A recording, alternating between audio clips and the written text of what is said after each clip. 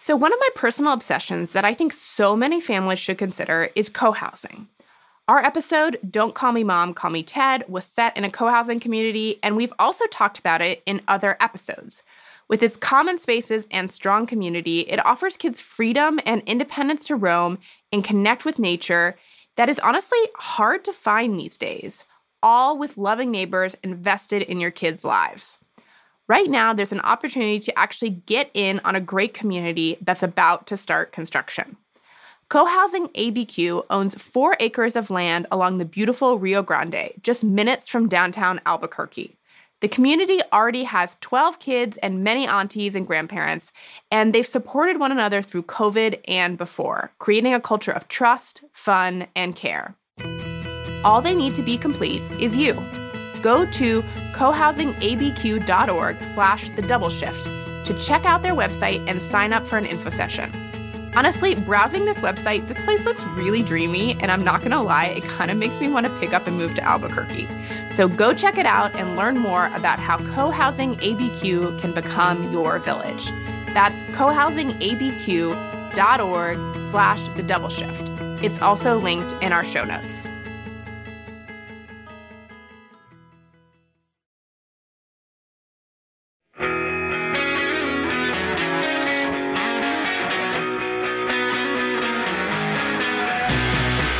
Hey, Double Shifters, it's Catherine. This morning, after Election Day, I thought you'd like something fresh and great in your feed that's not directly about the election. I'm sure all of your other podcasts are on that right now. Today, I want to tell you about a great new podcast. It's called Embodied, and it's hosted by Anita Rao. Anita is an awesome radio journalist and is the editor of season 2 and 3 of The Double Shift. She really is part of the secret sauce that makes our show so great. Every episode of Embodied is an invitation to have conversations that most people consider impolite. Anita believes that pushing past our discomfort with talking about taboo topics will ultimately help us build more empathy and understanding for others, and decrease shame about sex, relationships, and personal health. She even practices what she preaches with her own family. Her adorable parents appear on the podcast, I think, almost every episode, and are asked to reflect on their own experiences. The show is produced by North Carolina Public Radio, WUNC, where it started as a radio series. Today, we're sharing a full episode from them. Anita investigates the question about whether, as a feminist, she could find a way to enjoy porn without shame. This episode is about pleasure, representation, and looking beyond stereotypes. I learned a ton from this, and I hope you like the show as much as I did. And it is the perfect non-election-oriented episode I think you might need right now. Embodied can be found wherever you get your podcasts. There's more to discover at WUNC.org/embodied. If you'd like what you hear, Anita and her team would love it if you would subscribe, rate it, and leave a review. I love getting the word out about great journalistic woman-run shows. Let's take a listen to Embodied from WUNC.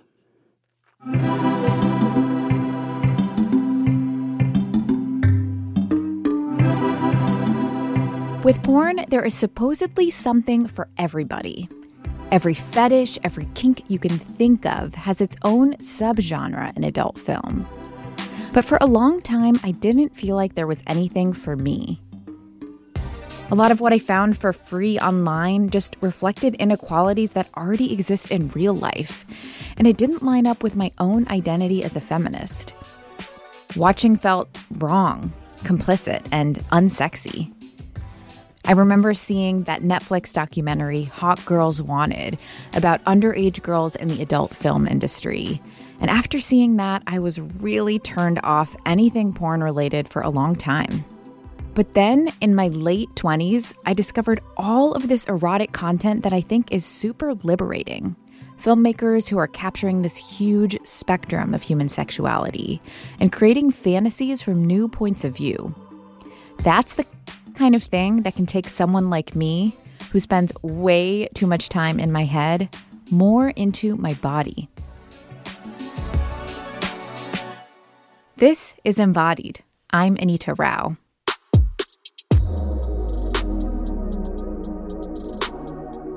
Watching other people have sex is Well, there are a lot of ways I could fill in that blank, but mainly it's arousing to the 100 or so million people that press play on porn every day. Emily Nagoski is a sex and relationships expert. You heard her in the very first episode of this show. I really admire her work in sexual wellness because she says stuff like this. The more we study and understand sexuality, the more we create space for understanding that everyone is normal, which means that they belong in the human community, which takes away all of our excuses for being cruel or excluding anyone. Here's what Emily says the research reveals about what's going on inside of us when we seek out sexually explicit content. Most people can have a healthy relationship with porn. Most of the time when people struggle, it's not because there's something about porn inherently that's dysfunctional. It's because they find themselves turning toward that as an alternative to dealing directly with the difficulties in their relationship or trying to find a relationship or connecting with people or dealing with your, the technical term is negative affect, your stress, your depression, your anxiety, your loneliness, your repressed rage. We've all got it. You don't know how to deal with those feelings, and so you escape into porn.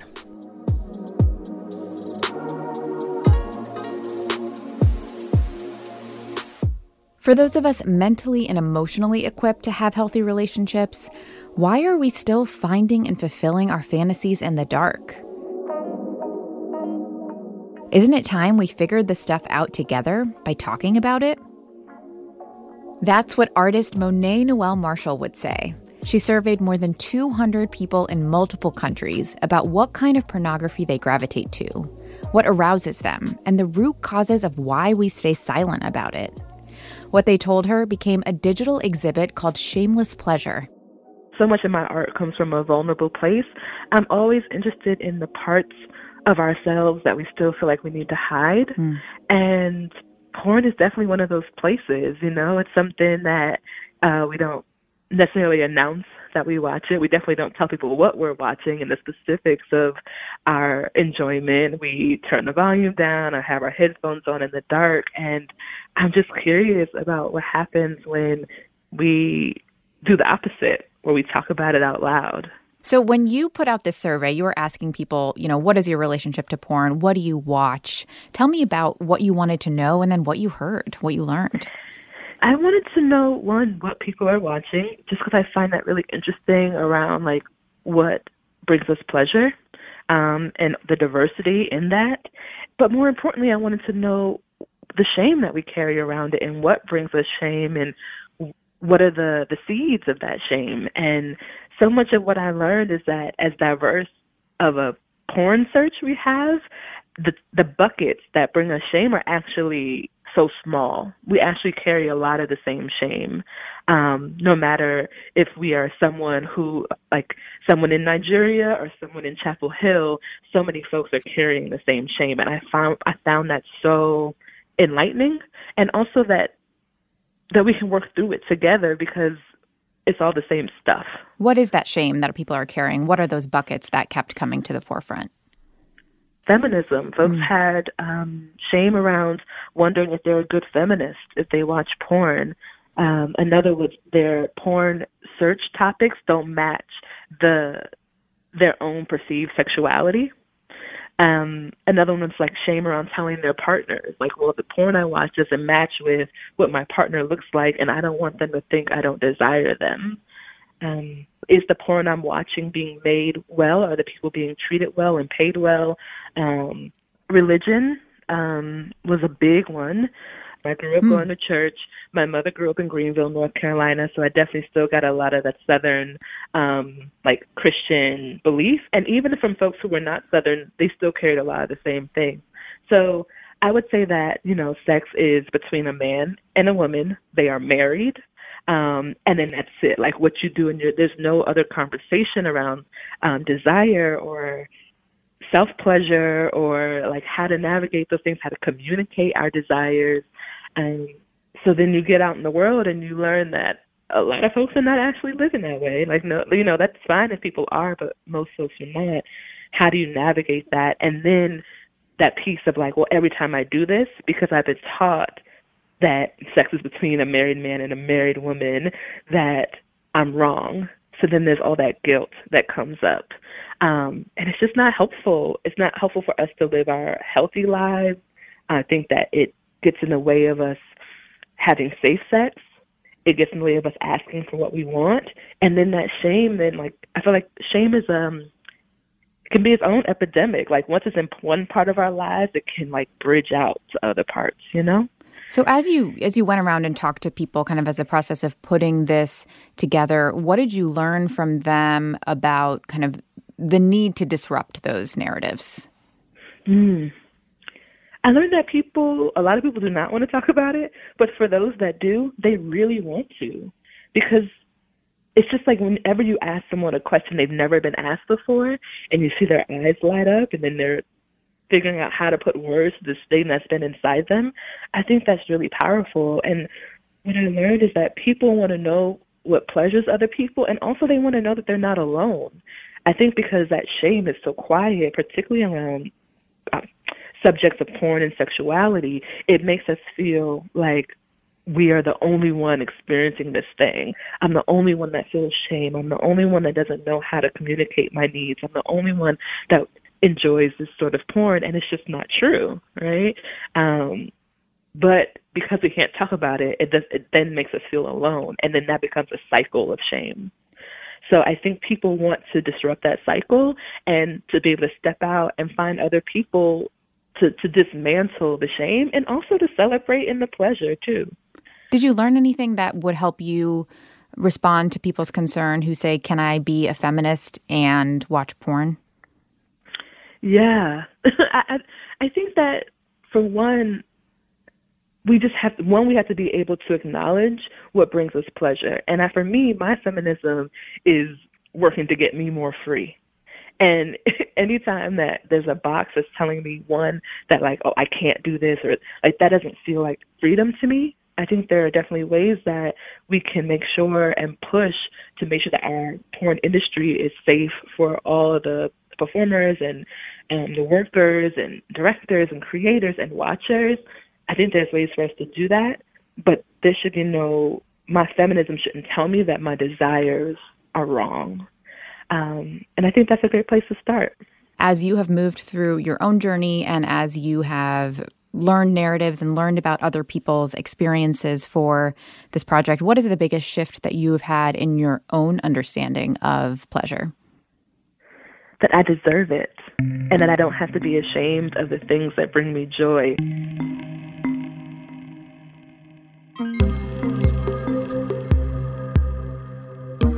Monet Noel Marshall is an artist based in North Carolina.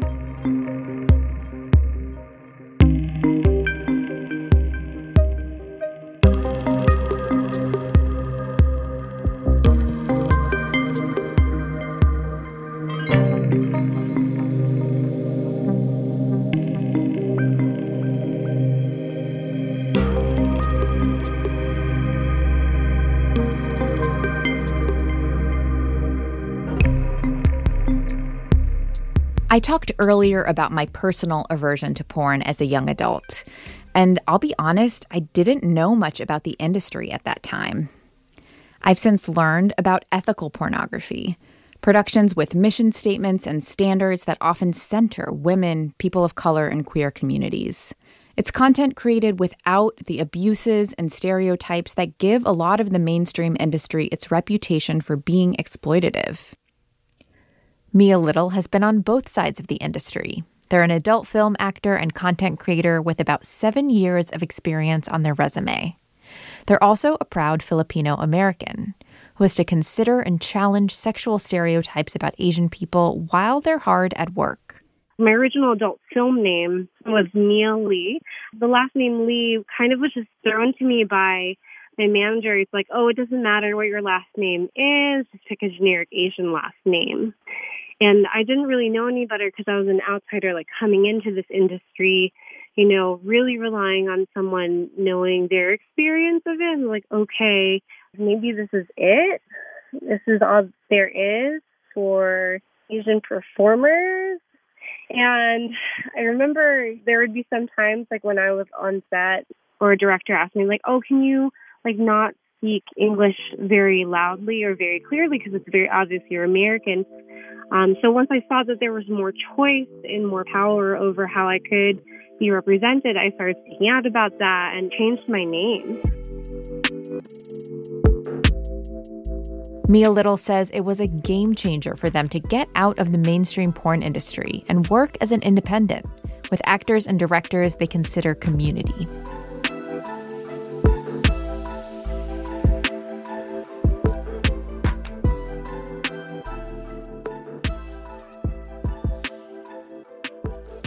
If you are concerned about ethics within the world of porn, there is one very practical step you can take.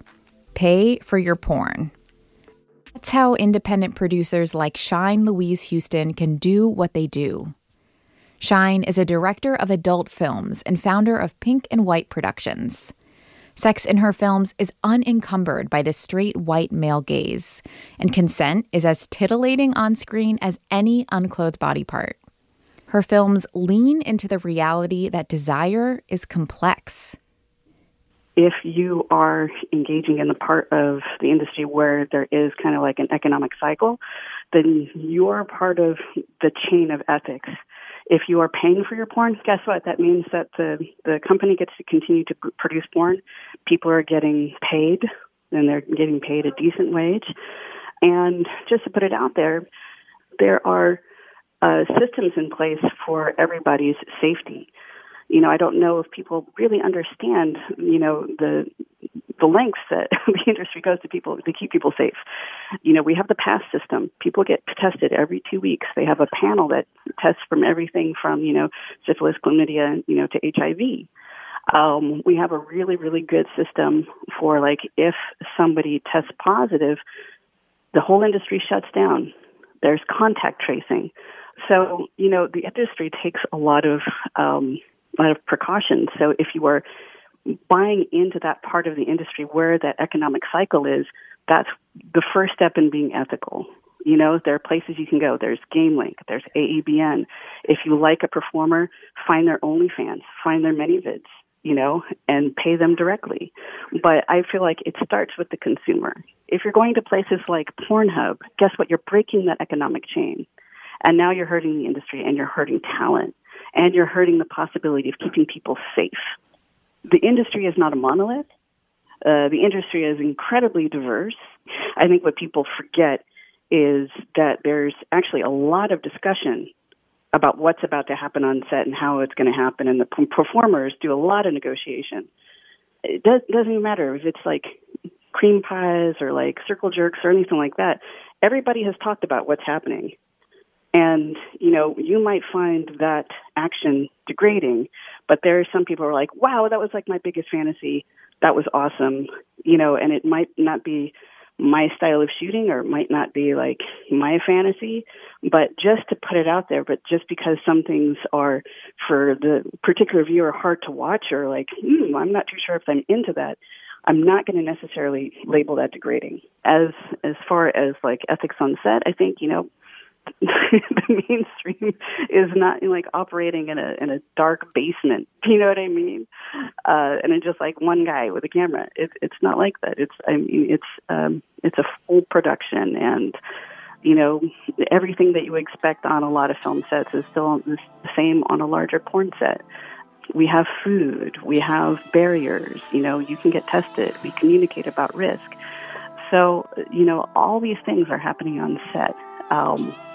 You know, in that economic system where, you know, the money is actually flowing.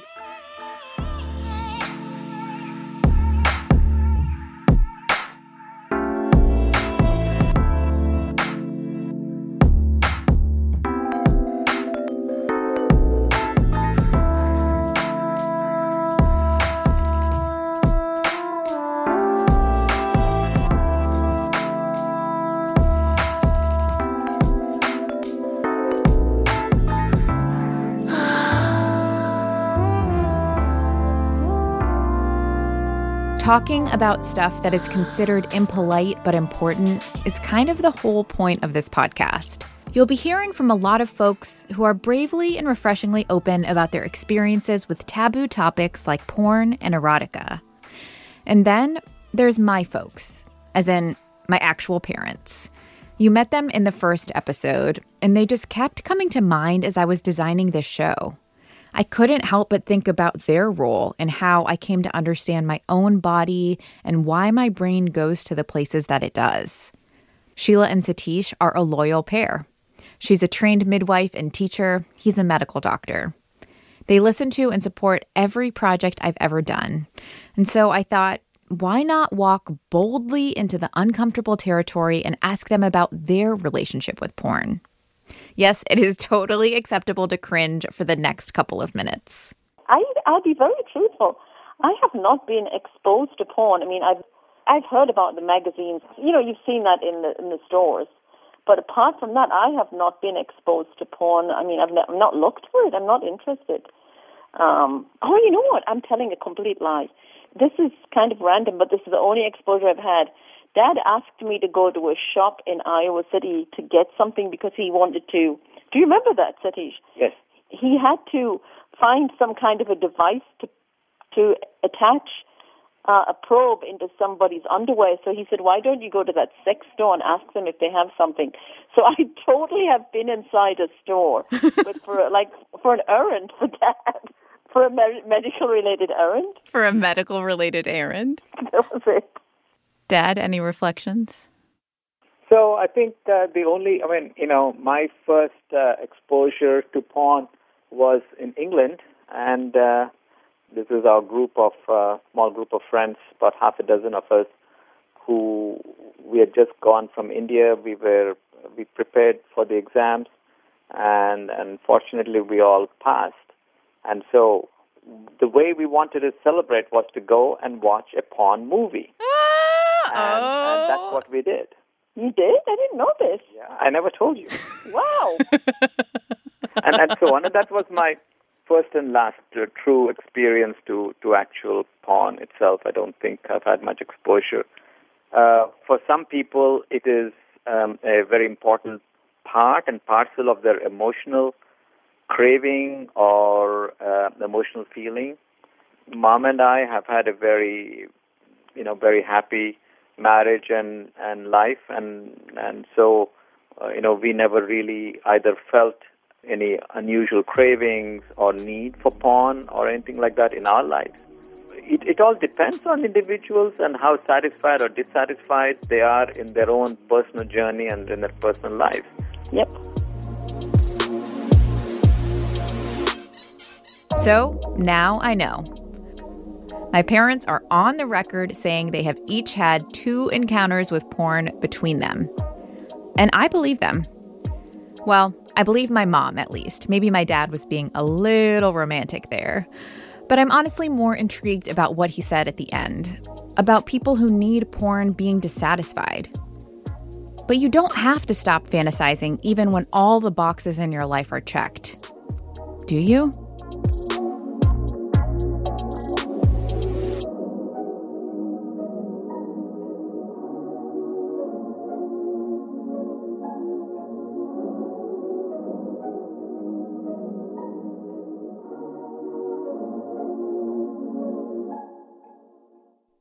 You know how some people cover their eyes when they're watching a horror movie?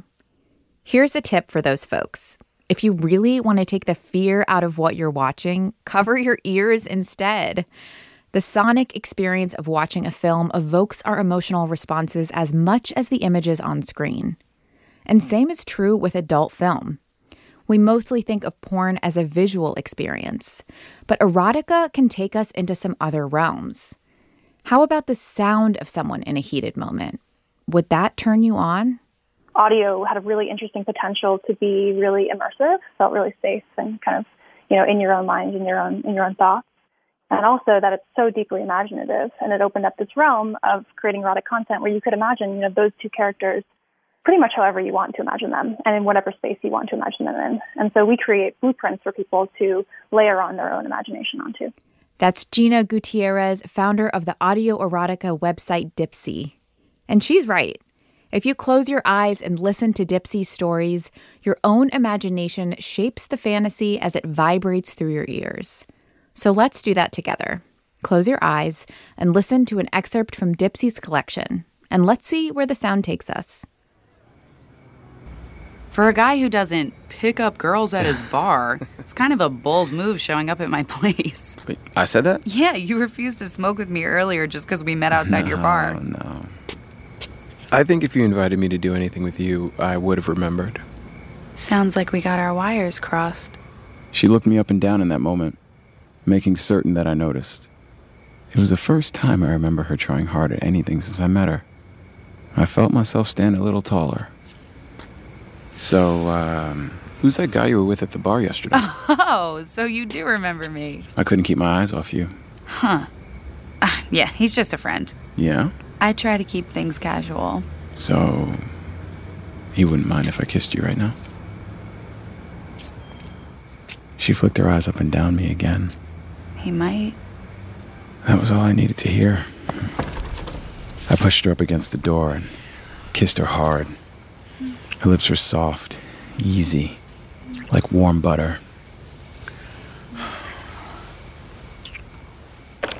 She reached back for the doorknob and led me inside. The room had the standard low white ceilings of a California bungalow. I imagined other guys who had been invited into this room. I wanted to be more to her than they were. You want the full tour? Not really. She kissed me, pushing me against the wall. She wrapped one hand around my neck, her red nails digging in. The other unbuttoned my jeans, and she was strong, but I knew I could throw her around if she'd let me. I have a feeling you like to lead. I can get a little bossy. I like that. Embodied is a production of North Carolina Public Radio WUNC. Thanks to Josie Torres for her production work on this episode, as well as Charlie Shelton Ormond. Jenny Lawson is our sound engineer, and Lindsay Foster Thomas is WUNC's director of content. Our brilliant theme music was created by the artist Quilla.